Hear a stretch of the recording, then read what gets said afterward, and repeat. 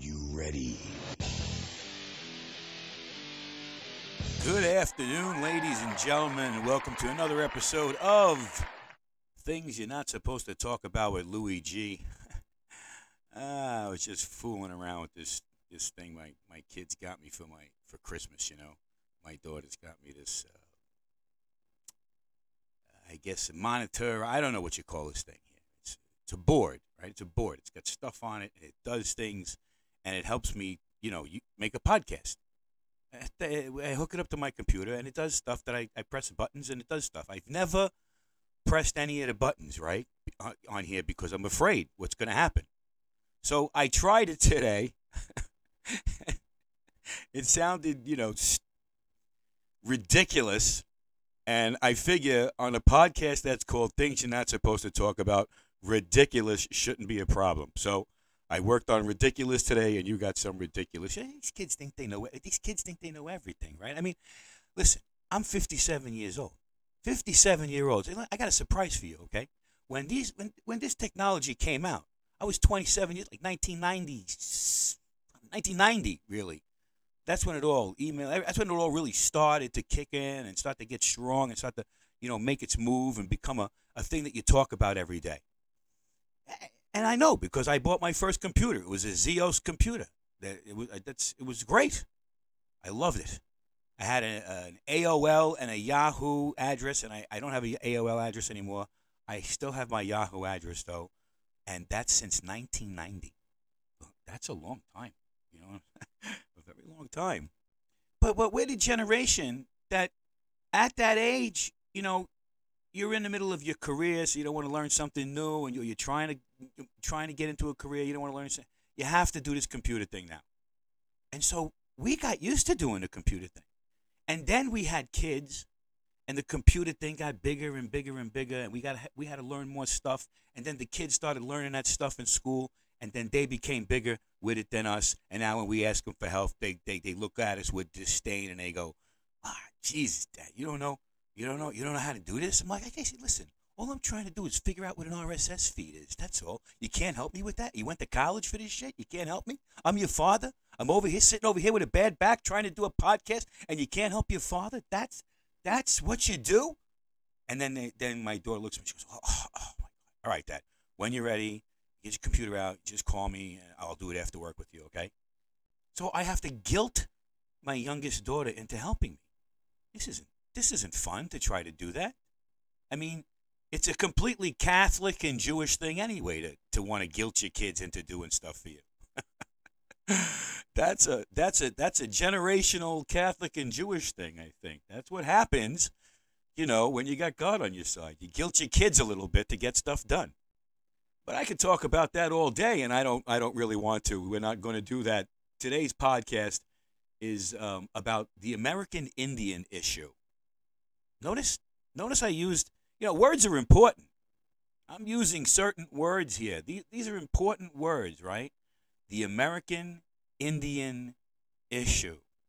Now, you can stand on top of your head on top of Mount Everest with a bullhorn screaming, "It's indigenous people! It's indigenous people!" And I don't care. Right? I don't care about that. It's not indigenous people. I'll tell you who's an indigenous people. You ready? You're going to get mad. I'm an indigenous people. Me, Louis G.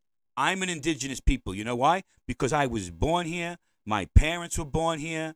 My grandparents were born here. My great-grandparents were born here.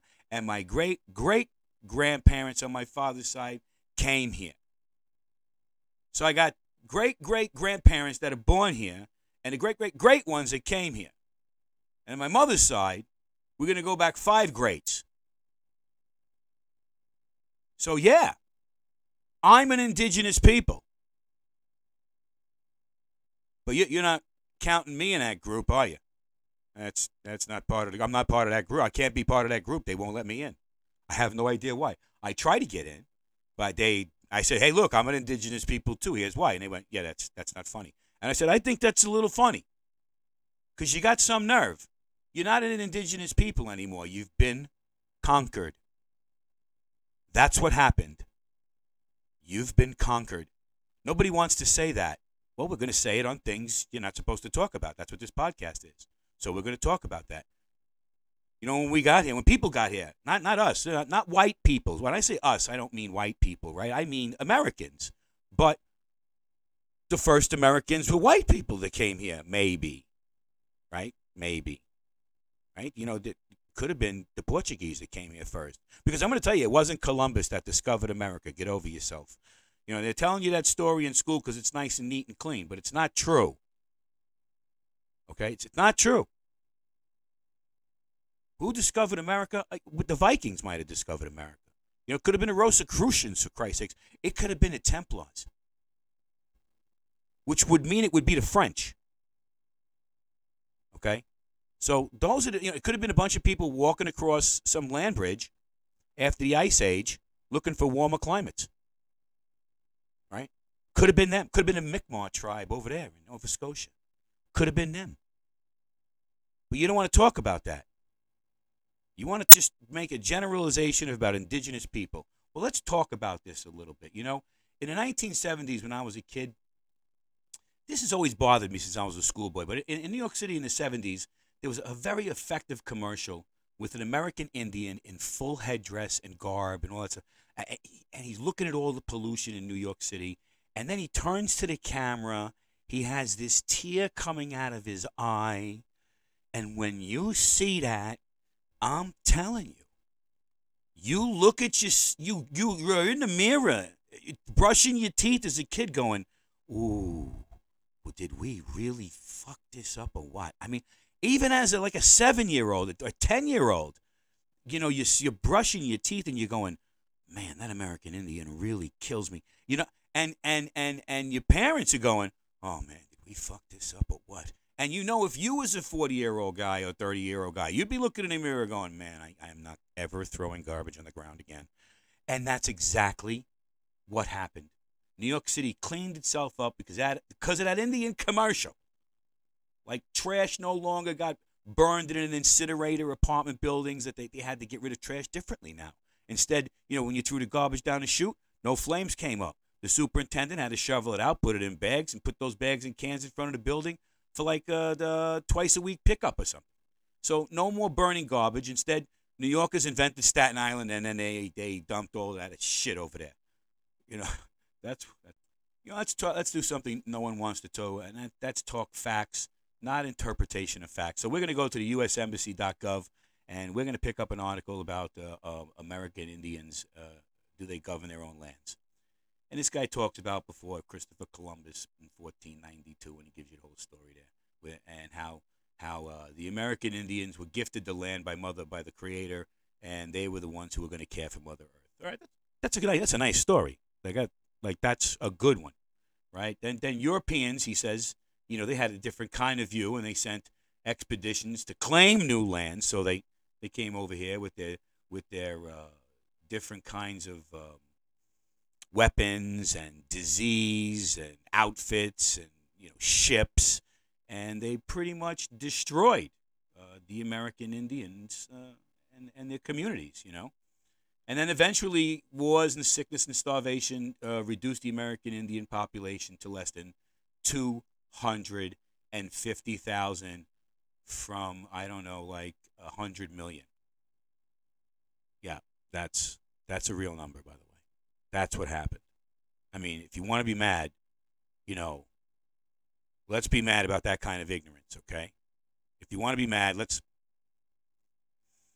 be mad about the ignorance of people who didn't know anything about themselves carrying weird diseases and killing millions of people with those diseases, having no idea that they did that. Let's talk about that. You know, we can talk about that if you want. I don't want to talk about that. I'll be honest with you. That gets into levels of the conversation that 30 minutes doesn't cover. And really, we're trying to have, you know, a decent conversation here and trying to get as many facts in as we can so that we can support what we're saying and what we're trying to say about the American Indian issue. Okay? And here's an issue. 250,000 had no hope of victory, right? Their tribal leaders accepted conditions from the United States, And most tribes were placed on barren outposts of land that guaranteed that staying on these reservations would bring peace, And sometimes the land got taken away from them and made smaller and smaller until they were moved out west through the Indian Act, the Indian Removal Act, okay, in the 1830s with President Andrew Jackson. So 2 million Indians today, 2 to 3 million Indians today hold sovereignty over 2% of the land that this country has, and that's 56 million acres, right? Right, 56 million acres. That's what that is. That's a lot of land for 2 million people. Now, you might be saying, "Hey, look, man, they threw them out in the desert." You know, no, they didn't. No, they didn't. There's plenty of land for them out there that they can grow shit on and do things that they're supposed to do and farm and fish and all that other stuff. It belongs to them. That's a sovereign nation within a free nation. That's not how that's supposed to go. You don't do that. Our government is wrong. And here's another thing that's wrong. And people don't think of it this way. You think they're a free nation inside of? You think they're a sovereign nation inside of a free nation, and that they have 56 million acres? Well, guess what I say that is? I say that's a concentration camp. That's what I say that is. I say that's a 56 million acre concentration camp. They're fenced in, right? That's called control. That is what that is called. When the United States won its independence, we did so for 13 states, and our expansion was paid for when Jefferson contracted the Louisiana Purchase, from the country that had claimed sovereignty over that portion of the United States, which was France. Okay? So France had sovereignty over the indigenous peoples of America at the time. Then, after we purchased that land, we sent 2 guys out there to see how far the country went. And guess what they did? They found out. If you've never read the diaries of Lewis and Clark, you need to in order to understand our expansion and the removal of the American Indian. And they are the American Indian because we, Americans, because we said so. Because this is America. And they are no longer on their land. That was taken from them through war and disease and brutality. I'm sorry. You can't change that. You can't take it back. Nobody should be sorry. You can say you're sorry, but you're really not sorry. Are you really sorry? Your sorry is actually an affront to a people who can't do anything about it anyway. So your sorry becomes a placating lie. That's what that is. I mean, who's giving up New York City to the American Indian tribe that once ruled this part of North America? I mean, just give it back. Go ahead, I dare you. Stop your fake and annoying concern for a defeated and unassimilated people who have their own lands with, and I'm telling you, with rich oil, gas, and mineral deposits on them, who own nearly every casino in this country, who have a sovereignty over themselves you and I do not even have. They have citizenship, so do I, so do you. Why aren't they trying to be citizens? I know why, and so do you. Because the federal government treats them as if they were their children, and they pay for their existence. So, nobody needs to assimilate. And you know what that sounds like to me? That sounds like somebody doesn't want them to. I always think of crazy scenarios, like if the American people rose up, armed against the U.S. government. You know what would happen? No bullets would be fired. And the American citizenry would win. You know why? Because our army is a volunteer army made up of, guess what? Other citizens.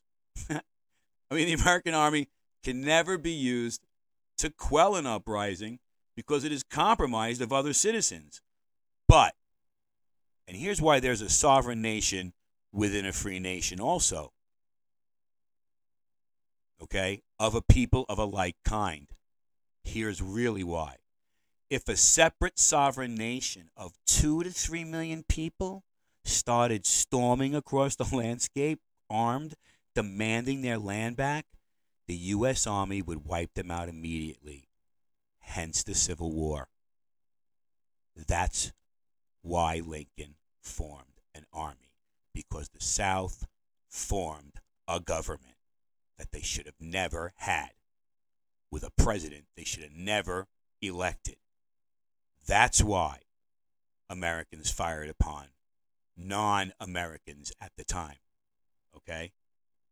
Because even though the American Indian has citizenship, they are deemed a separate nation amongst the free nation. And guess what? That's called control. Earlier in our conversation, we touched on President Andrew Jackson, who happens to be a personal hero of mine. Andrew Jackson, Lincoln, Martin Luther King, Jesus, these are personal heroes of mine that I try to read about as much about them as I can, because I'm not a college-educated man. I'm self-educated man. I'm very proud of that. I do a lot of reading. So in 1830, President Andrew Jackson signed into law an act to provide, quote, and I quote, an act to provide for an exchange of lands with the Indians residing in any of the states or territories and for their removal west of the river Mississippi. This is called, right, the Indian Removal Act. And it's authorized under the federal government to deport 100,000 people from their homelands, which took like almost 10 years to do, and cost, a lot of dead people. You know what I'm saying? It was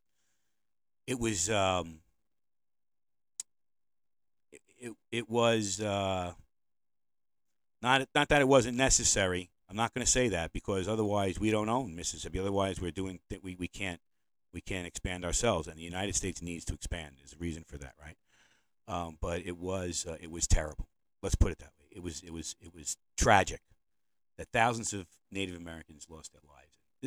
This massive, kind of state forced migration, which passed only by 5 out of 199 votes in the House of Representatives, marked a real turning point in a lot of things, because then we started expanding, and then we started moving Indians past certain points again and again and again, and that act just kind of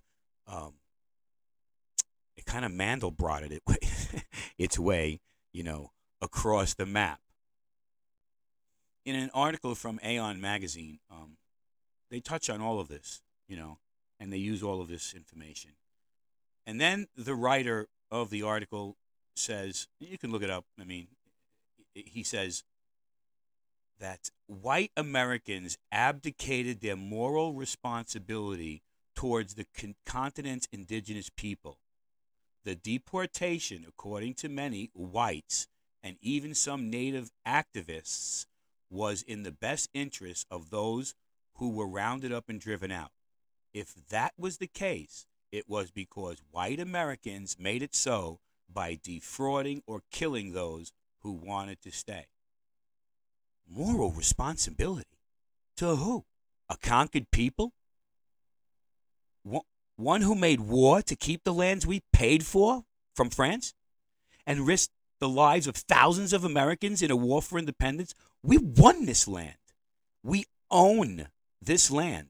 And if it wasn't for that, no American would exist, and the world would be a shit show, of war and deprivation. Listen, man, you can't be Monday morning quarterbacking history. It's inappropriate to make assumptions like that. I'm going to say that if you're writing an article about history, your writing needs to exclude lies, those inappropriate assumptions, and that Monday morning quarterbacking stuff. You're blaming white people? Well, were black people making decisions in our government at this time? You have to ask that question. If you don't ask that, I'm asking it. Were black people making decisions in our government at this time? The answer is absolutely not. So it was only white people. So you're pointing out something that A, can't be defended, and B, can never be changed, and C, was appropriate for the time, which you were not part of. And that's a fact. There were no other white people there. So stop using the words white people and start using the words American government. See, that would be different. And then other people could say, yeah, but there was only white people. Remember? Yes, there were. Because no blacks are making those decisions. They weren't allowed. Okay? That's a fact. Pointing out the obvious, it's malicious in this case because, like I said, there was no one else to do that. So this is about this guy's ego. And then he says, the last part of the article is a history that glosses over the conquest of the continent is partial in both senses of the word. It misleads people about the past and misinforms their debates about the present. In charting a course for the future, Americans would do well to put the disposition of native peoples back on the map. Put them back on the map. They have sovereignty over 56 million acres and they're a populace of 2 to 3 million people max. They should have their land removed. And they need to assimilate themselves into the American culture and system of law. Because, that's what happens to a conquered people. Why do Americans take the indigenous people's lands, the American Indians' lands? Why? Manifest destiny, that's why. It stretches from sea to shining sea and beyond. Because the founding fathers, not mothers, of this country were men, not women, of vision. They saw that spreading democracy around the world would make the U.S. the leader of the free democratic world, and a new world order would be complete. You don't like that? Well, that's okay, because our government doesn't care about all that anymore. They only care about control. Oh, by the way, a great way of controlling 2 to 3 million people is actually to fence them in around 56 million acres, like I said before. So they're actually prisoners and they're not sovereign. It's like kind of like when prisoners of war create their own system of government in a war camp. But hey, man, what do I know? Lest we forget also that lands designated as Indian reservations have special protections, by the way, designated by federal law. And amongst these protections is a statute that prohibits any non-native from settling on lands granted to an Indian tribe. What's that all about? Now there's places in America that Americans can't go? Really? Do we stop the American Indian from going anywhere? No, we don't. How's that working out for you? I mean, and there's always the issue of alcohol abuse among Native Americans, and you're going to call me a racist because I said that. The hell with you. I do my research. And the recent findings in 2018 says nearly 25% of Native Americans report binge drinking. 7% of them have an alcohol use disorder. 4% of Native Americans have an illicit drug use disorder. And 10% of Native Americans have a substance abuse disorder. Yo, that's a lot of people, okay? Native Americans are more likely to report drug abuse over a year at 28.5% higher than any other ethnic group. That's ridiculous. Maybe I didn't look hard enough. That's not true, by the way. But somebody stopped doing this survey after 2018 because that's because when the guilt love started for indigenous people. I call it guilt love, right? Because I'm sorry. Oh my God, I'm so sorry we took your land. So we're going to rename you indigenous people to make you happy, right? That's just a ridiculous thing. I was born and raised in New York City, and I know no other land. So guess what? That makes me indigenous, right? Like I said earlier. Anyway, you know why there's so much of this nonsense in the American Indian nation? Because the sovereign governing body doesn't give a shit. Only white Americans who went to college to study Native American culture and indigenous sociology give a shit. And that's not enough people. Oh, did I say that? I'm sorry. Things you're not supposed to talk about, right? And who's running this shit show anyway? I took a look at that too. There's this National Congress for American Indians. Notice they call themselves that, not indigenous. Just saying. They don't say they're the National Congress for Indigenous People. They call themselves the National Congress for American Indians. This group has been around since 1944. There's also the Bureau of Indian Affairs. Notice this does not say indigenous either. This is a U.S. government agency, and I've got their mission statement right here. The Bureau of Indian Affairs' mission is to enhance the quality of life, to promote economic opportunity, and to carry out the responsibility to protect and improve the trust assets of American Indians, Indian tribes, and Alaskan Natives. We also have the Department of Internal Affairs, and that has its own tribal section, and they work with tribes in much the same manner that the other agencies do. Hold on. we're not finished with all the people who feel they need to help the American Indian.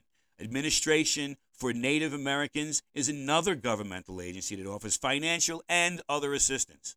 Okay, then there's the Indian Health Services, all right, yet another governmental agency, and a governmental agency for tribal and Native American issues. What's that mean? The point is that 2 to 3 million people do not warrant all this governmental overreach. They need to vote on a government if they're going to be sovereign, then set up a real nation with laws and interior agencies to deal with their own issues. And how about starting with education and demanding the kids go to school? Nah, they don't want it. They would rather get rich on gambling, liquor, and tax-free benefits on cigarettes and repeat the indiscretions of a free and flawed nation that gave them the right to be sovereign within a free nation. You saw a lot of folks marching for indigenous peoples while Donald Trump was president. And because they like saying and doing racist things to make other people seem racist, I guess. I don't know how that works, but it seems to work out fine for everybody else. So I just go, yeah, look, that's a good strategy, right? But we saw a lot of folks, and most of those folks, right? They weren't American Indians. They weren't. They were white liberals. I didn't see too many Black Americans in those crowds. I mean, if this was a podcast that had a show that was videoed and you could see it on YouTube, right? I really don't want to do that, and you don't want me to do that either. And but I would have like a huge slideshow of all these pictures, and you would see it would be a bunch of white people, educated or maybe overeducated or too educated, and they can't afford their education anymore, which is why Joe Biden wants to help them and kind of write all that stuff off. But that's neither here nor there. And they were the ones who are doing all of this. Well, I have something to say to that, but it's not what I say. It's what men of greater minds than me have to say.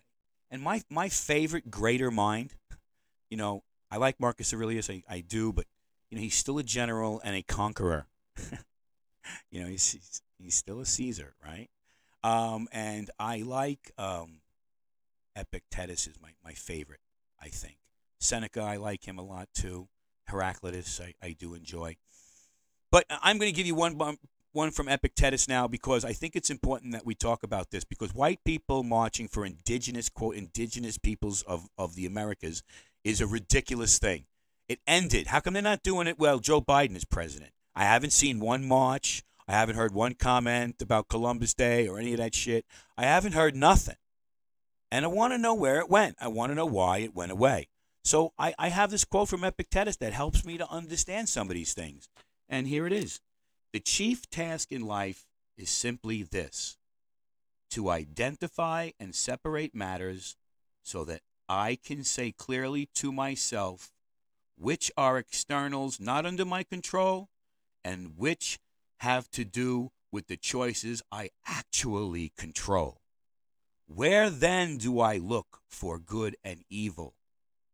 Not to uncontrollable externals, but within myself, to the choices that are my own. And Epictetus says this, and in his meaning, you must understand that no matter how mad you are about the indigenous peoples of America, now the Native Americans, or American Indian, no matter how mad you are about that, there's nothing you can do about that. You can march all you want and do whatever you want. But that is a problem so big and so lost that you can do nothing about it. So stop telling the U.S. government to give the American people, the American Indian, their land back. Stop, please. You're making an ass out of yourself when you do that, and it makes me sad because I have children. I'm watching these young people do this, and I'm like, why are you doing this, man? Why can't you understand that'll never happen? Why can't you understand that your anger, your fake anger at the federal government for owning that land and giving it to you so that you can go play on it and do whatever you want on it is fake anger. And if you focused on yourself and the things that you can control, maybe you can help the American Indian in some way, shape, or form that you feel they need help in. Maybe you can make a real change. As an individual, though, on a small scale, with what you can touch in your everyday life. And that's why I look to Epictetus, because he keeps me grounded. And he says to me, Lewis, dude, man, you can't control all these things. You have to take it down a notch. So go start a podcast and talk about the things you're not supposed to talk about. And maybe someone will hear it.